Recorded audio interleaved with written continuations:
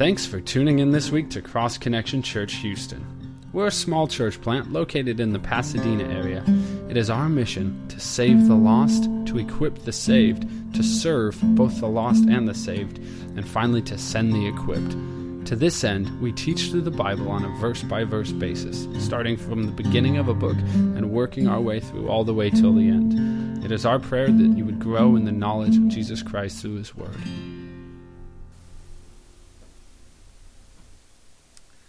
Well, growing up, I was never a big fan of studying for tests. Maybe some of you can relate to that, but I discovered that oftentimes I could get away with not studying, just taking what I absorbed by sitting through the class and then just kind of winging it from there. And, I wasn't acing tests, but I was passing them. And so, that was kind of the way in which I went about it. And when I started high school, my mother, who was a teacher, she warned me. She says, Matthew, the tests are going to be more difficult when you come now into high school. And you have to study if you're going to pass. You can't just try to wing things like you've been doing. And, my first test that I was given was in algebra. And she knew that math was not my subject, and she was an English teacher, and she says, you're really going to have to study if you're going to pass this test. You either are going to know the problem or you're not. You can't just wing it. And I kind of just blew her off and said, sure, I can wing it. I'm just going to do what I've been doing. And I get to this first test, and I look down at all these problems, and I don't have a clue of what's going on, and I didn't get one answer right. And so I get home, and my mom asked me how the test went. And naturally I said, fine. And she says, well, really, because your teacher called and says she thinks you might not be ready for this class because you didn't get any of the answers right. And then she asked if I studied, and I had to admit that I did not, and then I got grounded. But, I didn't accept her warning. I didn't take that on board, and I had to suffer the consequences. I'm sure all of us have been given warnings about things that we should do or about things that we shouldn't do. And I'm sure there have been times, or maybe many times, that you ignored those warnings, you didn't heed those warnings, and then you suffered the consequences because of that. Now, the reason I bring that up is because here in Luke chapter 22, Jesus is going to give several warnings to his disciples. He's going to warn Judas about his betrayal. He's going to warn all of the disciples about the pursuing worldly greatness. He's going to warn Peter about denying him. He's going to warn all the disciples about abandoning him. He's going to warn the disciples about what it's going to be like when he's gone. He's going to warn the disciples that they need to pray or they're going to enter into temptation. And so there's all these warnings in this section of Scripture that we're going to be looking at this morning. And with each one of these warnings, the disciples are faced with a choice. Will they accept and obey what Jesus is warning them in, or will they reject and disobey it? I think this is a great challenge for all of us because each one of us is given a lot of warnings from God. Whether it's through His Word, through the inner conviction of the Holy Spirit, perhaps through another believer, the reality is we're constantly faced with warnings that God places in our path. And the question is, how do we respond to those warnings? As we look at this verses this morning, I want you to think about that. I want you to think about some of the warnings that even recently, as we've been going through Luke chapter 22, there's been a lot of how we should live, how we should speak, how we should worship, things that we shouldn't do. And I want you to think about those things and the challenges and the warnings that God has brought into your life. And I want you to think about how you have responded to that. Have you been obedient? Have you taken that on board? Have you put those things into practice, or have you ignored them? And what have been the consequences of that?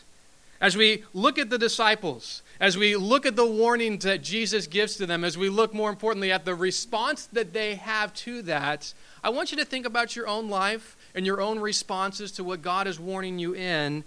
And if you find that your responses are not godly, or not the way that they should be, I would challenge you before leaving here this morning to ask the Lord to help you to change that.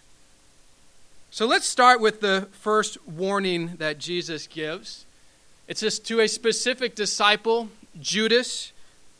Let's see what Jesus has to say starting in verse 21 of Luke chapter 22. But behold, the hand of my betrayer is with me on the table. And truly the Son of Man goes as it has been determined, but woe to that man by whom he is betrayed. Then they began to question among themselves which of them it would be who would do this thing. Now remember last week we finished, Jesus just got done explaining this new meaning to the Passover. Now the Passover is pointing to him and the fact that he is going to give his life for the sins of the world. And as they're in this intimate moment and Jesus is explaining these things and they're taking the bread and the wine, and all of a sudden in that moment we're all there together in the upper room, he says something that would have been mind-boggling to them. Behold, the hand of my betrayer is with me on the table. You know, if you look through the Gospels, Jesus has said a lot of maybe shocking things to the disciples, a lot of things that were hard for them to understand. But I'm guessing that this would have been up there towards the top of the list. That these 12 who've been together for 3 years, that one of them would have the audacity to betray Jesus there in that upper room as he's at the end of his life. And he says to them, one of you guys is going to betray me. And then Jesus goes on to say, and truly the Son of Man goes as it has been determined, but woe to that man by whom he is betrayed. When Jesus says the Son of Man goes as it has been determined, he's referring to the fact that this has been prophesied.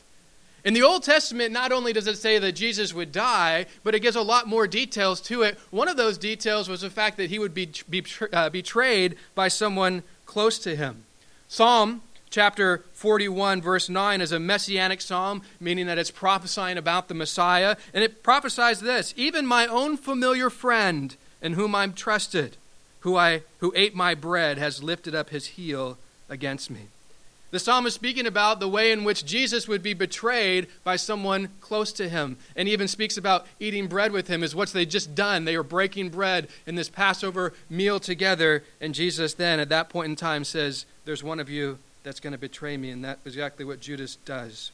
So Jesus reveals to his disciples, hey, one of you is going to betray me, and this actually shouldn't be shocking news because it was prophesied that this would take place. But then notice Jesus goes on to say, woe to that man by whom Jesus is betrayed. Here Jesus gives a big warning to Judas. Woe to the person who would betray me. Whenever you see that word woe in Scripture, that should make you stop and take notice of, this is something that you want to be aware of, something that you don't want to engage in. I think this shows a great love on Jesus' behalf towards Judas. Jesus knows what Judas has been up to. He knows what Judas is planning. And he says, you know what, Judas, I'm giving you another opportunity to stop. I'm giving you another opportunity to warn you, don't go through with this. Don't do what you're planning to do. Well, the question is, will Judas listen? Here's the warning. It's right there. Judas is actually, we're told, sitting right next to Jesus. John's on one side, Judas is on the other, and all the disciples around. And so Jesus gives this warning. Judas is right there. Is he going to heed it? Is he going to listen to it? Is he going to take it on board? Or is he going to ignore it and just pursue his own sinful plan to betray Jesus? Well, as you probably know, and as we'll look as we continue on the story, Judas continues on. He betrays Jesus, he ignores Jesus' warning, and he suffers some horrible consequences because of it. I think this is an important challenge and warning for us. Because just like with Judas, Jesus loves us too much to not warn us about the sin in our life.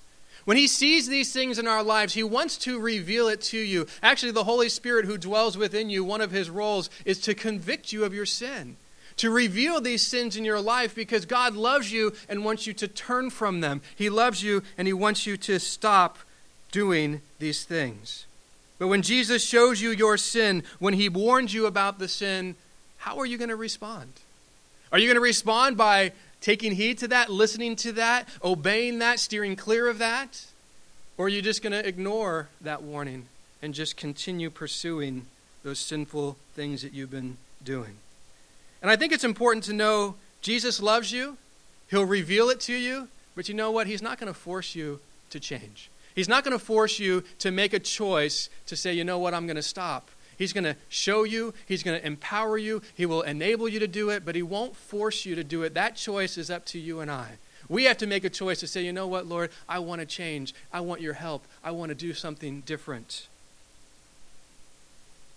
As we can see from Judas' life and from our own lives, ignoring Jesus' warning about our sin is a bad idea.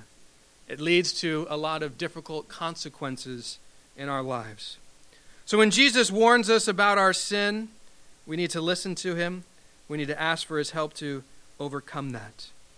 Well, after the disciples hear this news, obviously very bad news, shocking news, one of you 12, Jesus doesn't say who it's going to be. He says just one of you is going to betray me. Naturally, they start to question among themselves, who's it going to be?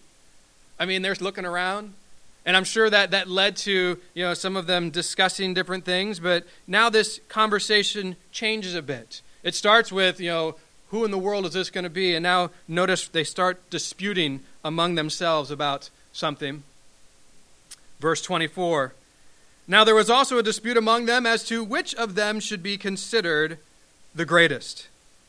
Well, notice how this easy progression happens. One of you is going to betray me. I'm sure someone said, well, it's surely not me. Well, why not? You think you're better than me? Well, yes, actually I do. There's no way I would do that to Jesus. Well, there's no way I would do that to Jesus. And all of a sudden it comes to this place of, well, which one of us is the greatest? Because obviously I wouldn't do it and surely you would. And so now, they've gotten to this place. And this shouldn't surprise us because this isn't the first time that we've seen them arguing about who's going to be the greatest. This is one of the things recorded in the Gospels the most that they actually discussed among themselves, which is kind of sad. But the reality is this was a regular conversation. Peter probably saying, I'm going to be greater than you, John, and John, I'm greater than you, Matthew, and Matthew, I'm greater than you. And there was this desire to be the greatest among them. I think this is something that many of us struggle with as well. We like to compare ourselves to others. We like to feel that we're greater than others. But like with the disciples, we often think we are greater than we really are. Former heavyweight boxing champion Muhammad Ali, he was often known for bragging that I'm the greatest. True story, he's on an airplane about to take off, and the stewardess comes to him and reminds him that he needs to fasten his seatbelt, and Ali responds, Superman don't need no seatbelt.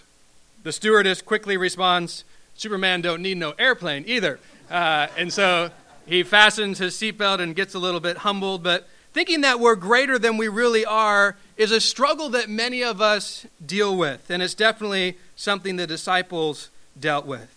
And so as the disciples are disputing among themselves as to who is the greatest, Jesus tells them something about what true greatness is in the eyes of God. You see, the desire to pursue greatness isn't wrong. The desire to pursue greatness isn't sinful.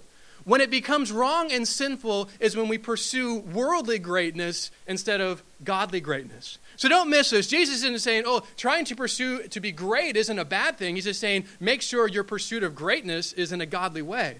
Because when your pursuit of greatness is in a worldly way, it just leads to sin and all sorts of problems. You see, that was the real problem the disciples had. It wasn't that they wanted to be great, it was that they wanted to be great in the wrong thing. They wanted to be great in a worldly perspective instead of recognizing what true godly greatness was. And so Jesus gives them a warning about pursuing this worldly greatness, and then also reveals to them what godly greatness is. Notice what he says in verse 25.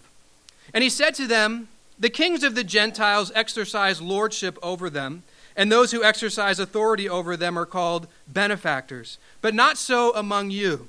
On the contrary, he who is greatest among you, let him be as the younger, and he who governs as he who serves.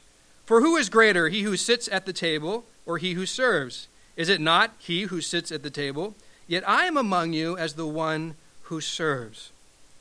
Jesus starts off revealing how the world views greatness and how the people that the world says are great exercise that greatness. He says, the kings of the Gentiles, those ones that you would consider to be great, they exercise lordship over them, and those who exercise authority over them are called benefactors. So kings, emperors, those in authority, those that the world in that time would say are great, Jesus says they exercise that authority, that greatness by lording it over people, by causing other people to serve them.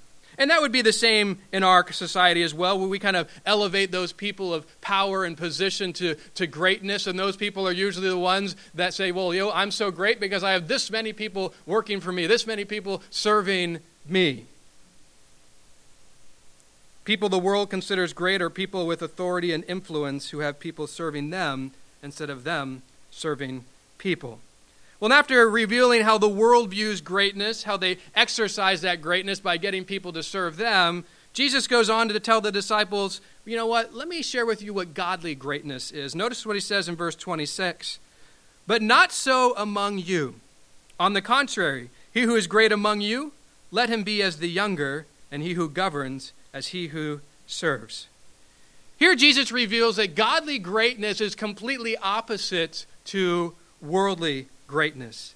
After telling his disciples about how the world views greatness and how they exercise greatness, he now goes to tell them how God views greatness and how they should exercise godly greatness. Jesus says, you know what? The world, they think people are great because they get to this position where people serve them, but not so among you. You want to be great in the eyes of God? Don't think, oh, I'm great because of how many people serve me. Recognize your greatness comes in how many people you serve. On the contrary, be as the younger and as he who serves.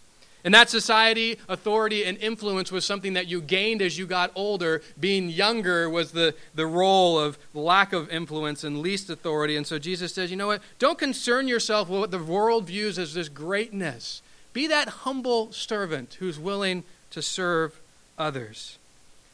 Henry Kissinger said this: "What is causing so much disharmony among the nations is the fact that some want to beat the big drum, few are willing to face the music, and not one wants to play second fiddle." I think that's an accurate description of our society. Everyone wants to be that guy, but no one wants to be the one who serves. No one wants to be in that position that society ultimately looks at and says, this isn't good, this isn't great. Who wants to be the servant? We want to be the master. Jesus goes on to say in verse 27, "For who is greater, he who sits at the table or he who serves? Is it not he who sits at the table? Yet I am among you as the one who serves." With these questions, Jesus once again reveals the difference between worldly greatness and godly greatness. He's posing this question from the world's perspective. Who is greater in the world's eyes? The person who sits at the table or the person who serves that guy? Isn't it the person who sits there, the one who's at the table, not the one who's serving? Well, that's how the world sees it. Yes, if you're being served, you're greater than the one who's serving you. But then notice what Jesus goes on to say. "Yet I am among you as the one who serves." The world regards the one who is served as greater than the one who serves, but Jesus says godly greatness is in serving, and he doesn't just say it, he demonstrates it. His life is a perfect example of what true service is. Now imagine, if there's anyone in the world that ever deserved to be served, it was Jesus, the creator of everything, the master of all. If he came to this earth and demanded service, he would be within his rights to do so because he created us. He could say, you know what, I deserve it, serve me. But that's not how he came. Notice what Mark tells us in Mark chapter 10, verse 45. "For even the Son of Man did not come to be served, but to serve and to give his life a ransom for many." Jesus was the greatest person ever to live, and he showed what true greatness in the eyes of God is. It's coming to serve, not to be served. So if you want to be great in the eyes of God, follow Jesus' example and serve others. When you are served by others, the world views you as great, but when you serve others, God views you as great. So when it comes to greatness, we need to have that godly perspective, not that worldly perspective. To see serving as something that is glorious, something that is great, something that is wonderful, something that God desires of us to do. Dave Thomas, the founder of Wendy's Hamburgers, wrote something I thought was interesting. He says, "I got my MBA long before my GED. I even have a photograph of me in my MBA graduation outfit, a snappy knee-length work apron. I guarantee that I'm the only founder among America's big companies whose picture in the corporate annual report shows him wielding a mop and a plastic bucket. This wasn't a gag, it was a case of leading by example. At Wendy's, MBA does not mean Master of Business Administration, it means mop bucket attitude." Here's a man who is, multi-millionaire is a huge thing, but he recognized the importance of service. In the kingdom of God, greatness is measured by how many people you serve, not by how many people serve you. Now, the world rewards what they determine to be greatness, but you know what? So does God. Notice the next thing that Jesus says to his disciples, verse 28. "But you are those who have continued with me in my trials, and I bestow upon you a kingdom, just as my Father bestowed one upon me, that you may eat and drink at my table in my kingdom, and sit on thrones judging the 12 tribes of Israel. The disciples will receive a unique reward because they are the ones that have continued with Jesus in his trials. Jesus appreciated them. He appreciated their support. The disciples have a special status in the kingdom of God. They're going to sit on thrones judging the 12 tribes of Israel. I think something important to understand about being a servant of Jesus, it does not mean that we go unrewarded. Because that often is our mindset when we think of service. Well, you're just doing it, but there's no payment, there's no reward. No, that's why no one wants it. We want to be the one that gets rewarded. And oftentimes we see it as something that if we do it, there's no benefit to it. But ultimately, God does take care of those who serve him. God's greatest servants receive greatest rewards. But a caution, we don't serve for the sake of the reward. We serve ultimately because of our love for God and our desire to bring glory to him. Now, the most outspoken disciple throughout the Gospels is Peter. I'm sure Peter had a lot to say when they were debating about who was the greatest. Well, now Jesus has a warning specifically for Peter. Notice what he says starting in verse 31. Go back one. And the Lord said, Simon, Simon, indeed Satan has asked for you that he may sift you as wheat, but I have prayed for you that your faith should not fail, and when you have returned to me, strengthen your brethren. But he said to him, Lord, I'm ready to go with you both to prison and to death. Then he said, I tell you, Peter, the rooster shall not crow this day before you will deny 3 times that you know me. Here Jesus reveals something to Peter that Peter was completely unaware of. Jesus says, Peter, I got some news for you. It's not good news, but you need to be aware of it. Satan has asked for you, Peter. He desires to sift you like wheat. Not a message you really want to hear. Hey, here, come here. I got something to tell you. Oh, Jesus, what is it? That's so exciting. Yeah, Satan has asked to ultimately destroy your life. Isn't that great? This is what Jesus is telling Peter. But notice what he goes on to say. I'm sure that was shocking. That was something you don't want to hear. But he says, but I have prayed for you.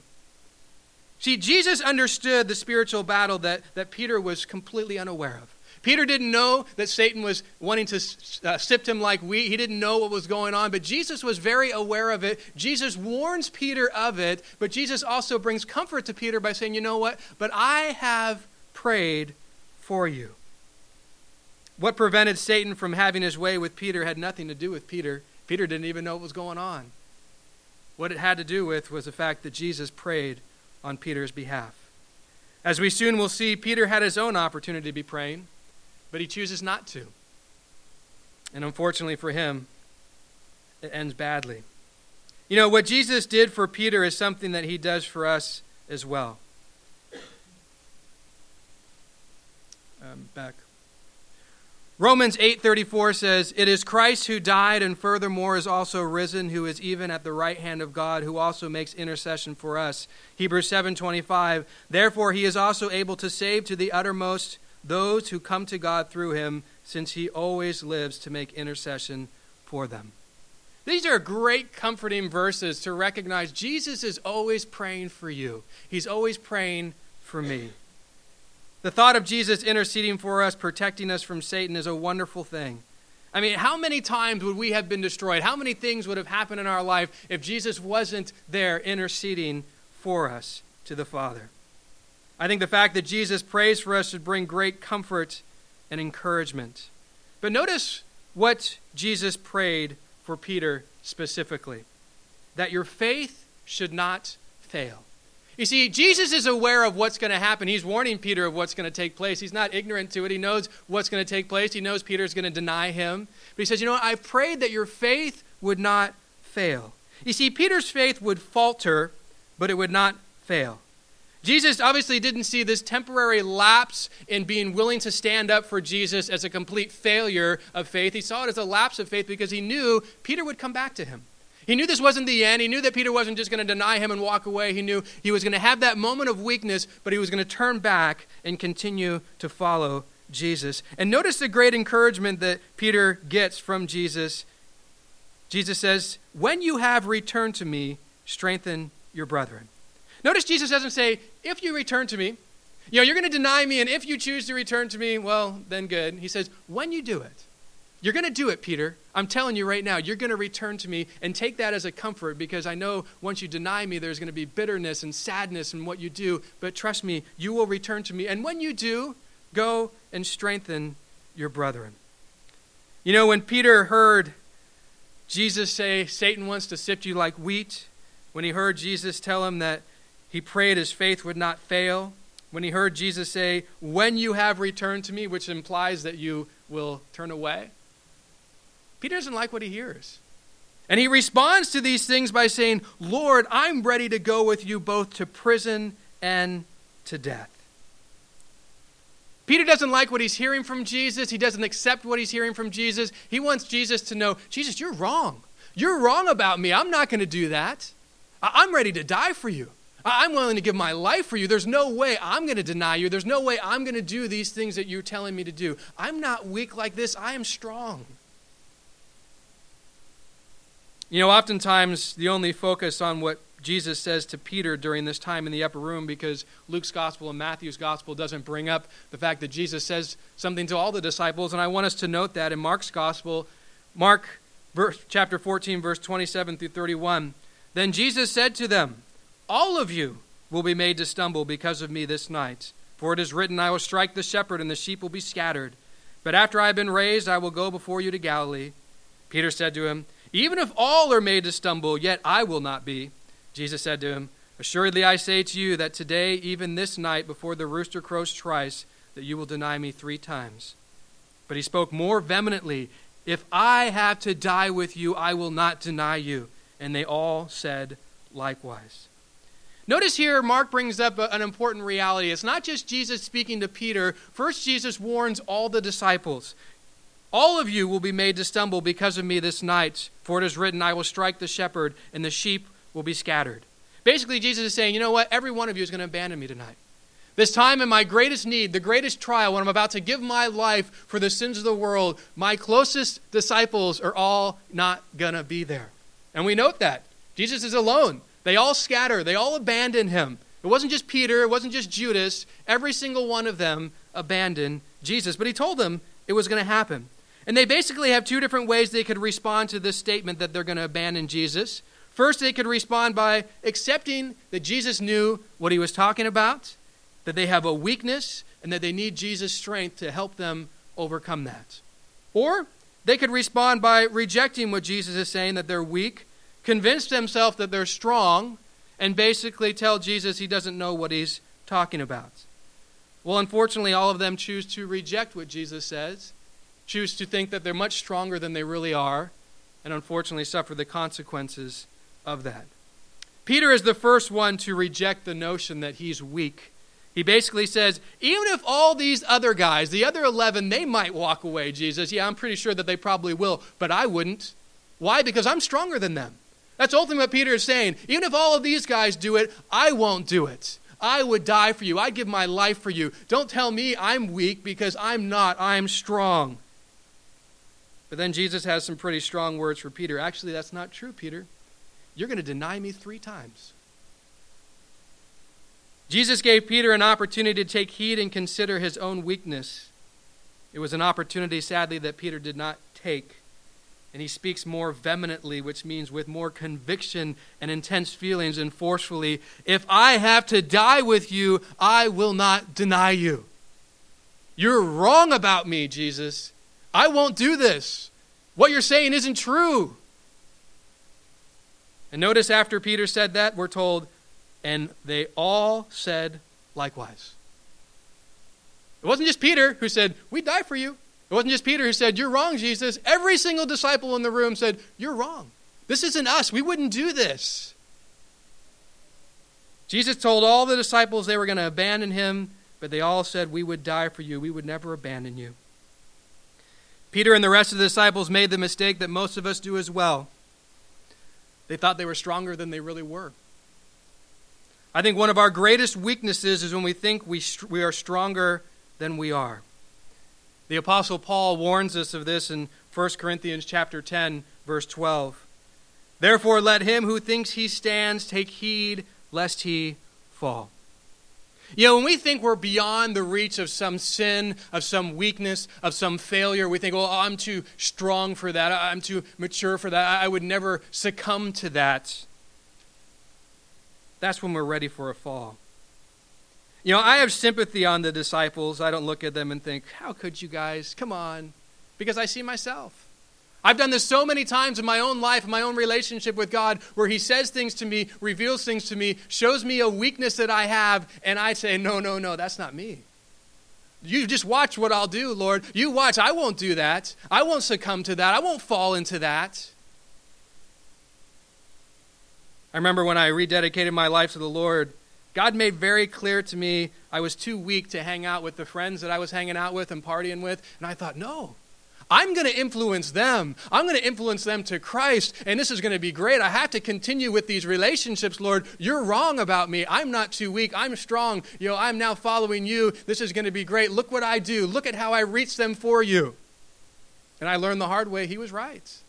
I wasn't the one influencing them. They were the ones influencing me and dragged me back into things that I shouldn't have been doing, and I had to repent and recognize Jesus was right. I was weak when I thought I was strong. The disciples foolishly thought Jesus didn't know what he was talking about. Jesus, we're not going to abandon you. What are you thinking? How foolish and arrogant of any of us to say, you know what, Jesus, you're wrong and I'm right. What you're telling me isn't true. If we're ever in that place, trust me, we're wrong because Jesus is never wrong. Well, now that Jesus has warned the disciples of their own weakness, he wants to tell them, things are about to change. I'm about to leave, and the way in which the world treats you is going to change. Here's another warning that they probably don't want to hear. Verse 35. And he said to them, when I sent you without money bag, knapsack, and sandal, did you lack anything? So they said, nothing.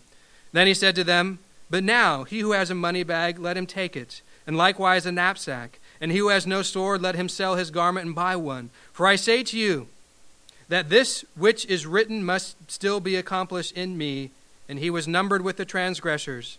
For the things concerning me have an end. So they said, look, Lord, here are 2 swords. And he said to them, it is enough. If you remember back in chapter 9, Jesus sends his disciples out to minister to people, and notice he gives them some specific things to basically not take.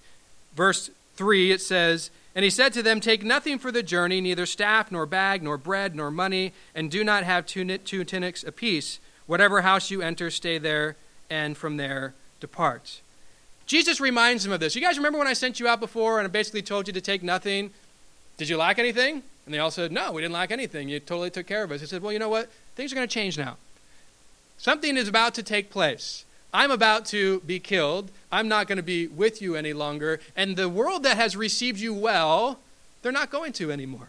Persecution is coming. There's going to be a change that is happening. And so you guys need to be aware of this change. When you go out, you're going to have to go out differently.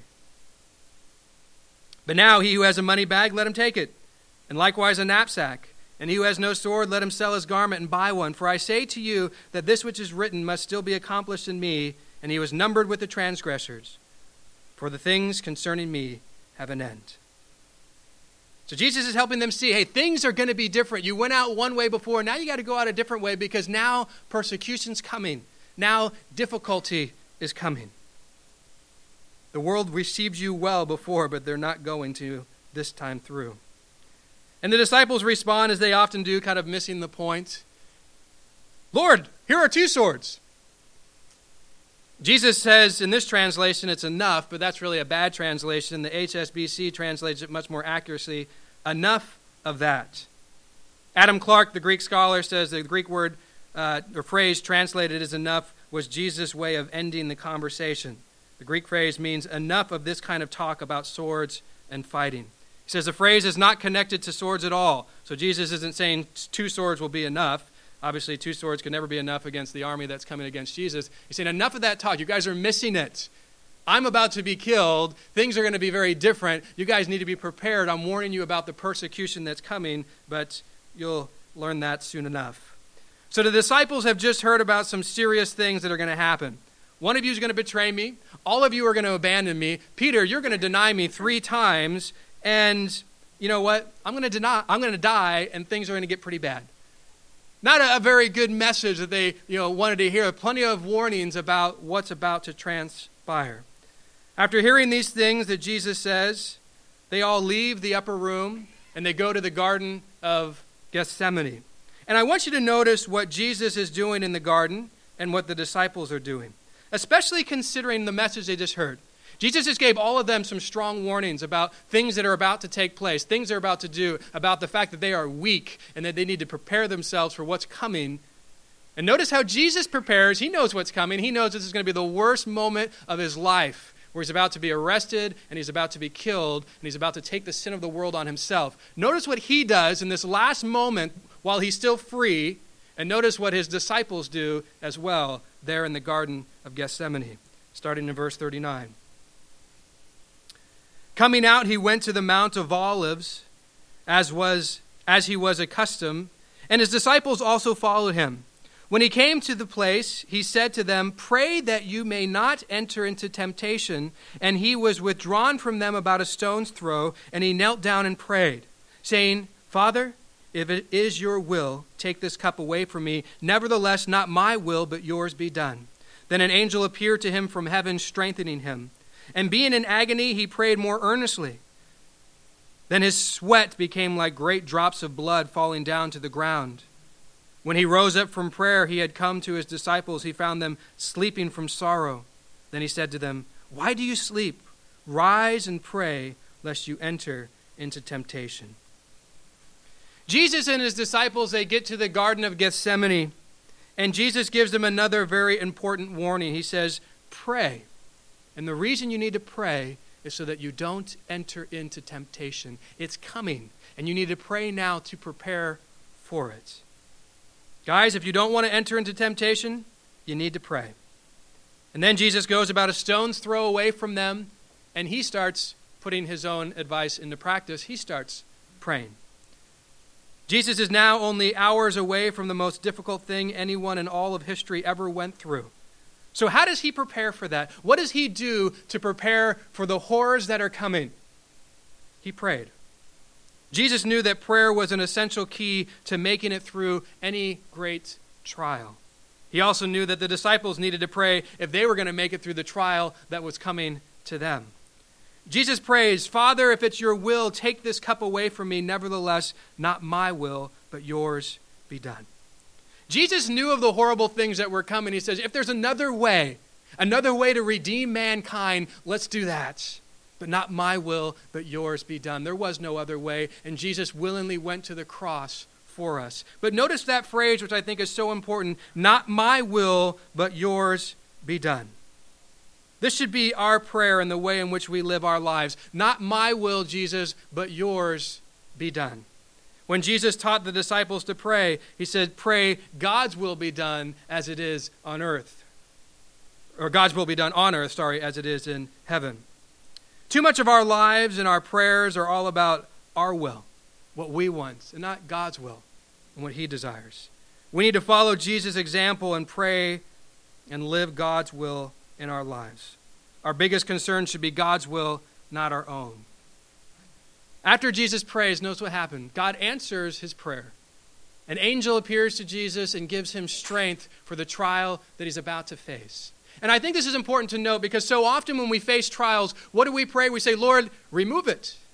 I don't want it anymore. Take this trial away from me. But I have found in my own life, and you read through church history, you read through saints of old, I think the most common response that God gives is not to remove trials from your life. He does that sometimes, but I think that is much more infrequent to the amount of times he says, you know what, I'm not going to remove the trial, but what I will do is give you everything you need to get through it. He comes to Jesus with an angel who strengthens Jesus for what's about to come. And in the same way, when we say, Lord, I have this trial, I want you to remove it, he says, you know what, I'm not going to remove this. But I am going to give you what you need. I am going to strengthen you. I'm going to encourage you. I'm going to give you whatever you need to face this trial and get through it. And I will be with you every step of the way. This is so often what we deal with and what we need to remember. Luke goes on to tell us, and being in agony, he prayed more earnestly that his sweat became like great drops of blood falling down to the ground. Knowing what was about to happen to him, Jesus was not unaware. He wasn't taken off guard. He was very clear of what he was about to do, very clear of what was going to take place. This great agony came upon him, that so much agony that he actually sweat drops of blood. You know, there have been medical cases where there is such great amount of stress that literally blood comes through the pores, sweat glands, because you're under such great stress. And we see actually this happening to Jesus. Notice Jesus responds to this agony by praying more earnestly. The agony hits. He's aware of what's going to take place. And instead of responding in any other way, he says, you know what, I'm going to pray even more earnestly because I recognize that is what is one of the most valuable things I can do for the trial that's about to come. The greater your agony, the greater your stress, the greater their trial, the more earnest you need to pray. Oftentimes we pray, things don't quite go the way we want, and we abandon it instead of saying, I'm going to pray even more earnestly because I recognize that is what I need to get through this difficulty. Well, Jesus arises from prayer, and he goes over to his disciples. Remember, they're only a stone's throw away. And notice what they're doing. You see, the trial is not just going to hit Jesus. It's going to hit Jesus worse than the disciples, but the disciples are about to face a big trial themselves. Jesus has warned them of that reality, and he's told them, pray, here's a warning, guys, that you don't enter into temptation. So he comes over, and all of them are on their knees with hands held, and they're praying to the Lord. No, they're all asleep. They're sleeping, and the other gospel tells us this happens 3 times. It'd be one thing, okay, they fell asleep. Jesus says, wake up. You guys pray that you might not enter into temptation. Oh, sorry, Jesus. And he goes back away, and you think, oh, then they start praying. No, they go to sleep again. Jesus comes back. Come on, guys, what are you doing? You need to be praying right now. Jesus leaves again, comes back once again, finds them sleeping. In the moment that they needed to be praying to prepare themselves for what was coming, they didn't. And I find this interesting, an interesting connection that I want you to note. You see, they didn't believe that they were weak. They didn't believe what Jesus told them about what was going to happen, that there was going to be betrayal and denial and abandonment. And they all said, no, we would die for you. You're wrong, Jesus. We're not weak. And here's a byproduct of that kind of prideful thinking. When you don't think you're weak and you don't think you need God, guess what you don't do? Pray. Because prayer is ultimately a statement of humility. Lord, I need your help. I'm coming to you because I can't do it on my own. I'm coming to you because I need you to intervene on my behalf. I'm coming to you because I am weak and I need you to help me in this circumstance. Well, guess what? These 12 didn't believe that. And so in a time when they should have been praying, in a time that they should have been preparing for the temptation and the trial, hey, we got this. We're going to all die for Jesus. We're strong. We're willing to give our lives for him. When they should have been praying, they were sleeping. And Jesus in another gospel tells them, you know what? The spirit is willing, but the flesh is weak. The spirit desires to pray, but your flesh is weak and you're giving into it. And one of the reasons is because you don't actually recognize your own weakness. You don't recognize your need for me to intervene on your behalf right now.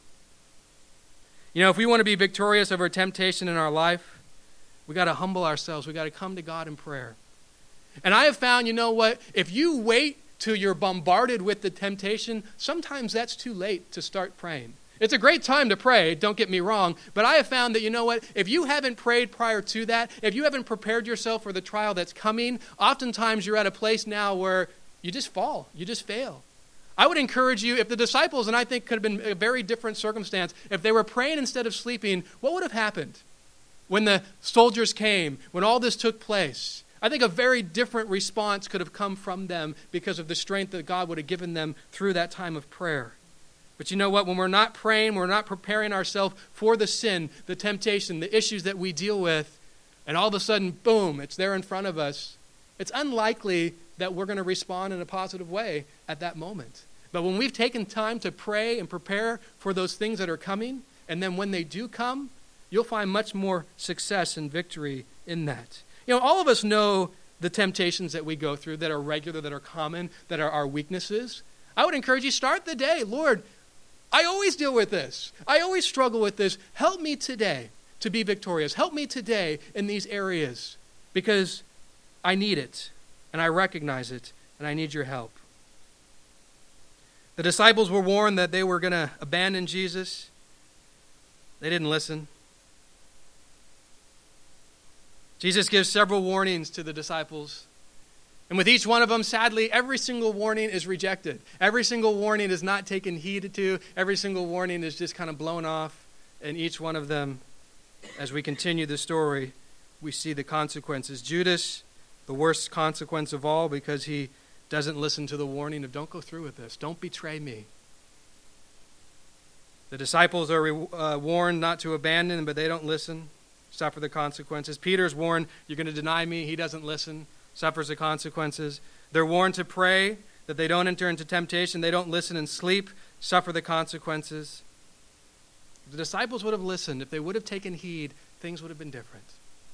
And I started with you thinking about the times in which God warns you and how you respond to that. And I'm sure, hopefully, you have both sides. There have been times where you realize, yeah, I totally rejected that warning. I didn't obey what God said. And I suffered some serious consequences because of it. And I hope that you have instances in your life where you also can say, but there have been times when God has warned me and I took hold of that warning and I said, Lord, I'm going to obey that. Help me with that. And you've seen the victory that comes with it. Jesus loves us enough to warn us of our sin, but we need to trust him enough to listen to what he has to say and to ask for his help. And I just want to close this morning putting this into practice. I just want to be quiet before the Lord and give you an opportunity. As we've seen the need for prayer, as we saw the disciples sleeping instead of praying, let's take a moment this morning to come. You know your issues. You know what you're struggling with. You know the things that are weak and sinful in your life that you need God's help with. I want to encourage you this morning to ask him to help you with that. Today, for the rest of the week, the rest of the month, the rest of the year, that's starting this pattern of, Lord, I want to bring this to you and ask you to help me be victorious over these things, realizing we're all weak. We all have that sin nature. We all have issues that we deal with. They might be different issues, but it doesn't really matter at the end of the day. We still all have them, and we all still need Jesus to help us with them. And so let's just take some time, just you quietly before the Lord, to come and ask for his strength and his help as we come into this next week.